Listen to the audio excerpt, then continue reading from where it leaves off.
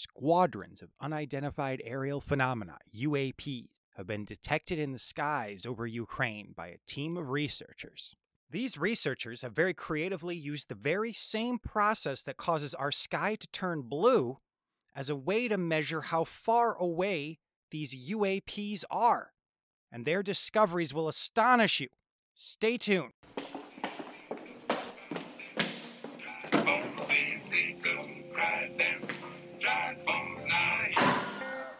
You are listening to the Spectral Skull Session, tales from the twilight world of myth, mystery, and imagination. The idea behind this podcast is that we explore claims about the occult, supernatural, and paranormal from an analytical standpoint. We're open to the existence of a world beyond the five senses, and we dismiss that dogmatic skepticism that insists that any story about the unexplained has to reduce to hallucinations or swamp gas. But we're not committed to any particular theory or philosophy about what the paranormal is, and we realize that, whatever is out there, the answer is likely to be more complicated than any existing model or theory.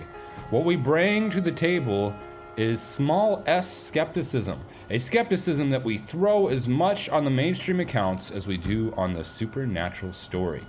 Okay, let's get started. Welcome back. Wherever you may be across the nation or around the world, this is the Spectral Skull Session, and I am your host, Dane. As Ukrainian researchers study UFOs, the struggle for the future of Ukraine continues to escalate. The Ukrainians have initiated their much-vaunted Kherson offensive as they attempt to retake a small sliver of land that the Russians have occupied since around March of this year. It's a sliver of land on the sort of north or western side of the Dnieper River. Now, the Russians have been pushed back from all their other territory they took on the west side of the Dnieper River, but they continue to hang on to this northern Kherson area. And so Ukrainians have been shelling them with long-range artillery, and now they've begun charging at the Russian position. So intense fighting, but there's a media blackout on the Ukrainian side. Of course, the Russians tend to lie about everything, so I'm not reporting what the Russians are saying about the results of the offensive. We'll see within a week, probably, what the outcome is. But on the international front, things continue to worsen. The Europeans have begun cutting off the Russian visas. So Russians are going to have a harder time now of going to visit the European Union. Perhaps in response, Putin has dropped the amount of natural gas that he will deliver to Western Europe from 20% of normal to 0% of normal, saying that he does not intend to return gas anytime soon. And no one knows what exactly is going to happen there, what the situation is going to be in Western Europe this winter. I've heard reports of Germans stacking firewood and checking out bomb shelters. For all we know, the situation may be even worse in Russia proper. Wall Street Journal article this weekend reports that on the economics front, we're really in the dark about the situation in Russia because as soon as the war started and the sanctions went into effect, Russia actually stopped reporting macroeconomic statistics. So right now, we are completely in the dark about the amount of damage that the sanctions have actually done to the Russian people. Could be anything from 4% damage to GDP to 40%. We have no idea. Now, for most of us, the most hair-raising news to come out of the Ukrainian theater in recent weeks has been the fighting around the Zaporozhye nuclear power plant. That is one of 4 nuclear plants in the state of Ukraine. It was operated by the Ukrainian energy company Energoatom. That sounds like Energy Goat. And I always imagine Energoatom as, maybe they're going to start a side business where they make a kind of drink like Red Bull, but they call it Energy Goat. And it's going to contain like radioactive goat milk. And you drink it, and then you have the courage to rush the front lines because you know you're a terminal case now, right? You're going to die anyway, so why not fight as hard as you can? Energy Goat. They'll provide it for free to the Russians, I think. So I'm going to joke about it because the situation with the power plant's really dark. It's really scary that they've been fighting over this power plant through the whole war. The Russians took it over in March. They've been terrorizing the crew that works there at the plant. They're having a tough situation at that plant, working at the plant. The Russians have been parking their military vehicles at the plant. They've been firing missiles from the plant. Meanwhile, the Ukrainians have been bombing the plant. They use artillery shells to hit the plant. There's been damage to the plant infrastructure, the plant's superstructure, rather. We know that the IAEA, the International Atomic Energy Association, has actually gotten some inspectors in there. They say the situation is quite dire. One Ukrainian plant employee secretly or privately told the UK press, he says there's a 90% chance of a nuclear accident at this point, given not just the damage that's happened to the physical plant, but the amount of stress that the workers are under. The Russians are saying that just this week there were 2 Ukrainian commando attempts to retake the plant. Ukraine calls that a, quote, fabrication. Now, Reuters says they had an independent reporter on the ground, and that reporter saw Russian helicopters flying around on the day of the alleged commando raid, on the day of one of those 2 raids. And they saw these helicopters firing at the ground. They couldn't tell what they were firing at. They also saw Russian soldiers running around in a panic. So I think it's quite possible, yes, the Ukrainians attempted to actually drive down the river in speedboats and land at the campus of the nuclear plant. Now, it's a massive, sprawling complex. They were hoping to do some sort of like a 007 James Bond type raid, retake the plant. That seems to have failed catastrophically. But again, there is a Ukrainian media blackout, so we don't know exactly what's going on. The Ukrainians aren't saying one way or another. Most of the details are coming from the Russians. We know they tend to lie about almost everything. Stay tuned for the end of this episode, and I will give you my opinion of where this war is headed and what's going to go on. But let me say, with the nuclear power plant situation, it's of special interest to those of us who are involved in the paranormal, because we know there's a long history of UAPs or UFOs flying around nuclear devices. And we know that UAPs and UFOs also seem particularly interested in military conflict, right? So now we've got military conflict at a nuclear power plant. It's a ripe situation for increased UAP activity. Now, there's a rumor that's been flying around at least 10 years, I'd say, and that is that the Soviets during the Cold War actually used to use nuclear weapons to lure or bait UFOs. They would put a nuclear weapon out, in a field somewhere, and then they turn on their cameras, and then the flying saucers would come and buzz around it like flies looking for a piece of meat. Now, whether that's true or not, this is certainly a situation where we might say, well, if it were true, we should see more UFO activity in the skies over Ukraine, given how chaotic the situation is and how the chaos is sort of centered around at least one nuclear power plant. Finally, we're getting some good results. A Ukrainian research team claims to have sensor data tracking 2 distinct kinds of UAPs in the airspace over western Ukraine. They found these UAPs by using meteor tracking cameras at 2 observatories, one in Kyiv and another one some dozens of miles south of Kyiv. The cameras were synchronized so they could make more complex observations. The research team identified many different UAPs. They called them, in fact, squadrons. And of those UAPs, they discovered 2 distinct kinds. The first are black bodies. They emit no radiation, so they're just completely black. These objects, the team nicknamed phantoms because they're black. Now, you would think that they would be completely invisible against the backdrop of space, but the research paper says these objects were in fact visible due to a phenomena called Rayleigh scattering. Rayleigh scattering is this phenomenon where, as light from the sun passes through the atmosphere, it diffuses, it scatters, and the scattering causes it to change color. That's why the sky is blue.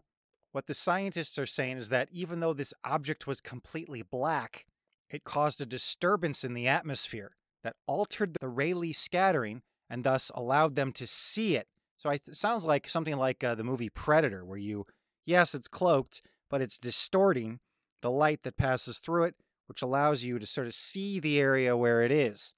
They also found another class of UAPs that they're calling cosmics. The cosmics were pretty much the same sort of thing as the phantoms, except that instead of being completely black, they were glowing. So they were somewhat luminous. Now, if I understand this paper correctly, they got the best data from the phantoms, and I'm going to explain why. They clocked one phantom as moving at 7 kilometers per second. That's 20 times the speed of sound.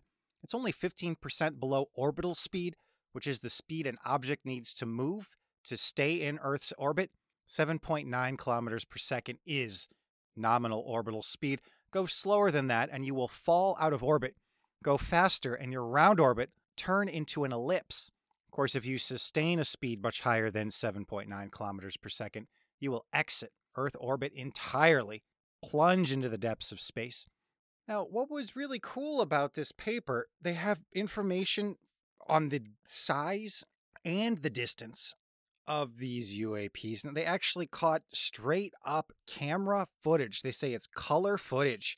And if you want to go look it up, the article is titled Unidentified Aerial Phenomena 1, or it's the Roman numeral I, 1, Observation of Events from the main Astronomical Observatory NAS of Ukraine. I'll put some of those photos on the Twitter site and the websites as well for you guys to look at. They're really not much. They're just pixelated blobs, and then they have some color, like false color images. And let's get to that. So the main innovative thing about this paper, something at least I'd never seen before, the techniques they use to figure out the distance and the size of these objects. So these researchers say they were able to use Rayleigh scattering again to determine the distance of the objects. And the idea here is that they had this color camera and they were able to break the colors down into red, blue, and green and measure the intensity of red, blue, and green. And they're saying if you know the albedo of an object in the sky, then you can use the color intensities to figure out how far away it is. So albedo is just a word for shininess. So they seem to have assumed that these phantoms were zero albedo. They're completely black. They call them black bodies. I think that's because they pointed the camera at them and they looked black in the center. But so they say the object pushes air around. So they can figure out from looking at the air, the light that passes through the air around the craft, they can figure out how the colors have changed in contrast to the color of the background, the sky. And so that tells them how far away the craft is. I'm probably not doing the best job of explaining this, so I'm not a physicist, but I was a little suspicious of this. I was suspicious of what they call colorimetry and the use of colorimetry to determine the distance of an object. So I did a little bit of searching and I found another science article. It's like a summary of what happened at a conference. It was a 2005 summary article about a conference, Vision Sciences Society annual meeting. Anyway, they wrote there in this article I found, Rayleigh scattering causes distant objects to appear bluer than their near counterparts. The phenomena is exploited by landscape painters who add a blue tint to represent more distant objects.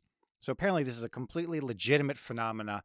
I just had never heard that you could actually use it to definitively figure out how far away something is. That's what these researchers did. And the result, they deduced that at least one of these objects, a phantom, was at 683 miles up, or 1,100 kilometers. So that's just above the ionosphere, a region of the atmosphere that's filled with ionized gas.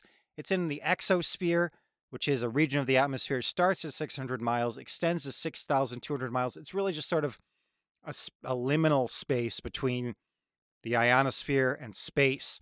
Most planes only fly at 6 to 7 miles up, or that's 10 to 11 kilometers, so way below this thing.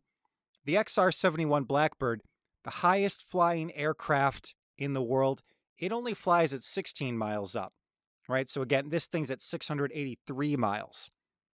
The other aircraft, or the other UAPs, were at comparable heights.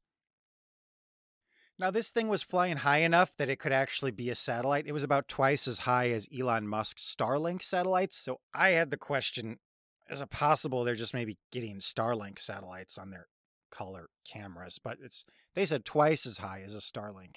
And when they had photos of the objects, along with this estimate of how far away the objects were, they were able to figure out how big they should be. So they figure these objects were 3 to 12 meters in size. That's 10 to 40 foot. So it could easily be some kind of aircraft or drone. It's just that we don't have anything that flies that high. Well, except satellites. I was not able to figure out if it's possible these things were satellites. They didn't make any attempt in the article to rule that out, which would have been helpful, I think, for them to say, well, we thought about maybe they're satellites and here's why we don't think they are. They don't make any attempt in this paper to explain what these things are at all. Could these be American drones or even Chinese or Russian drones? I don't think the Russians have anything that could perform like this, but maybe the Chinese or the Americans do. Maybe they're flying these things over Ukraine to spy on the war. I know absolutely that the United States has a wide range of spy craft, satellites, planes, a wide range of different spy craft in the skies over Ukraine. So that could be, but they said they saw many, many of these things. They didn't say how many I noticed, but they kept emphasizing how many they were seeing without giving a specific number.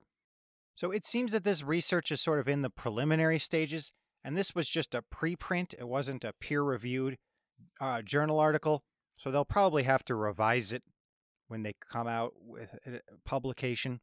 Let me say, I think it's very exciting. It's the kind of thing I think we UFO enthusiasts want to see done, wherever possible, participate in, because these scientists are using cameras and instruments to observe UAP directly, to do their own work. They're not turning to the government and begging for the government to declassify information. They're doing it themselves, and by using a range of different measurement methods, like this colorimetry thing, that's going to be what ultimately leads to verification that the UAP phenomena is physically real. Is when, by the use of multiple different methods, we come to the same result. Yes, there is an object there in the sky, right? You can see it, you can measure it this way, you can measure it that way, and we keep getting the same results. It's really there. It's not an artifact, it's not a measurement error, it's not misidentification. So that's what will be required. Now, this preprint doesn't get us there because it's going to have to go through the whole scientific review process. People are going to criticize the article. People then have to try to replicate the finding. And then, of course, we need people to replicate these findings in different ways, right? Use different kinds of instruments to make the same sorts of observations. And so that will be what leads to the scientific legitimation of UAPs, or what we often used to call UFOs, if it is to be legitimated. Now, have there been any critics of this paper yet? So Jason Colavito, he's sort of a professional skeptic. I've mentioned him before on this show. He's like a large-ass skeptic, the kind of person who's always dunking and debunking on UFO stuff. Now, he tweeted, this article may be an attempt to get the Pentagon's interest as a sort of desperate plea by the Ukrainian military industrial science complex to tap into a source of funds and largesse. Well, he didn't use the term military industrial science complex, but he was implying that the Ukrainians might be sort of trying to fish for a way to get attention or support. I'd have thought that was in this vicinity, but nowhere near as mean-spirited. My thought was that this paper may actually be much more about the colorimetry technique. So this use of color to assess distance, maybe that's what they're really interested in. Is this like a legitimate way to figure out how far away things are in the sky? Is it possible that perhaps they're doing some kind of military industrial counter-espionage work, perhaps trying to figure out how high drones are, or a new way to use cameras to detect drones, and they're using this UFO stuff as cover? They may already have money coming in from Ukrainian government or the United States government or somebody, and this may just be convenient cover, this UFO thing. Who knows what's going on down there in Ukraine? It's a bit of a black hole right now. Like I said, they have a media blackout. In any event, it's great to see Ukrainians continue to do scientific research, even as their country careens, possibly leading the entire world into total destruction. And let me comment on that now. There are a couple ways in which this war is getting out of control. First, with the Zaporozhye nuclear power plant situation, the Ukrainians, they've attacked this plant multiple times. They also started the fighting at the plant. Despite that, we see this Zelensky guy take absolutely no responsibility for the fighting at the plant. He says over and over that the Russians are provoking it. We have to attack the plant because the Russians keep using it as a base for weapons. Maybe they wouldn't be using it as a base for weapons if you hadn't started out the fighting there in the first place. Second, the whole logic that you have to bomb the plant because there are tanks or troops there, It's very much like an abusive husband who says to his wife, "Why do you keep making me hit you?" Clearly, the Russians are the bad guys here. They started this whole war, but that doesn't mean that you're not responsible for what you do during the war. You can't bomb a nuclear power plant. There's a level of irresponsibility there that makes me question our alliance with the Zelensky government. I feel like something is kind of going wrong there that is on a bigger scale. But, maybe it's all Russian propaganda, although, Reuters says they think there was probably an actual fight, an actual commando attack at the base. I'm not trying to defend the Russians here, and I'm not really trying to editorialize too much on the war, but just say it seems like a situation that's getting scarily out of control. And then two, it's looking like there's a lot of fighting, and nothing's really happening. So the territory doesn't change hands. I'm thinking this is turning into more of a World War I type situation where you've got a lot of trenches, fighting with artillery, but nothing ever really changes. And if that's the case, I think we're looking at this winter, similar to World War I, public health disaster. World War I ended with the Spanish flu, that both sides were worn down by constant fighting and exposure to the elements. And so a new variant of the flu swept the trenches, basically wiped out the Germans. They were unable to fight anymore. They had to call the war off. We may see as early as this winter that a new variant of the flu or a new variant of coronavirus spreads through Eastern Europe and basically puts an end to the Russian, maybe both the Russian and the Ukrainian ability to fight. So I think, I guess I am kind of editorializing. It seems to me like we should sort of calm this war down. I'm just saying I'd like to see Putin and Zelensky sit down together and crack open an ice cold case of Energy Goat. I hope we find the UAPs. I hope they're not Chinese UAPs spying on American actions in Ukraine. I hope it turns out that there's something more interesting, weirder, and friendlier, much friendlier than Chinese or Russian drones. Until next time, I've been Dane. Stay strange and stay sane.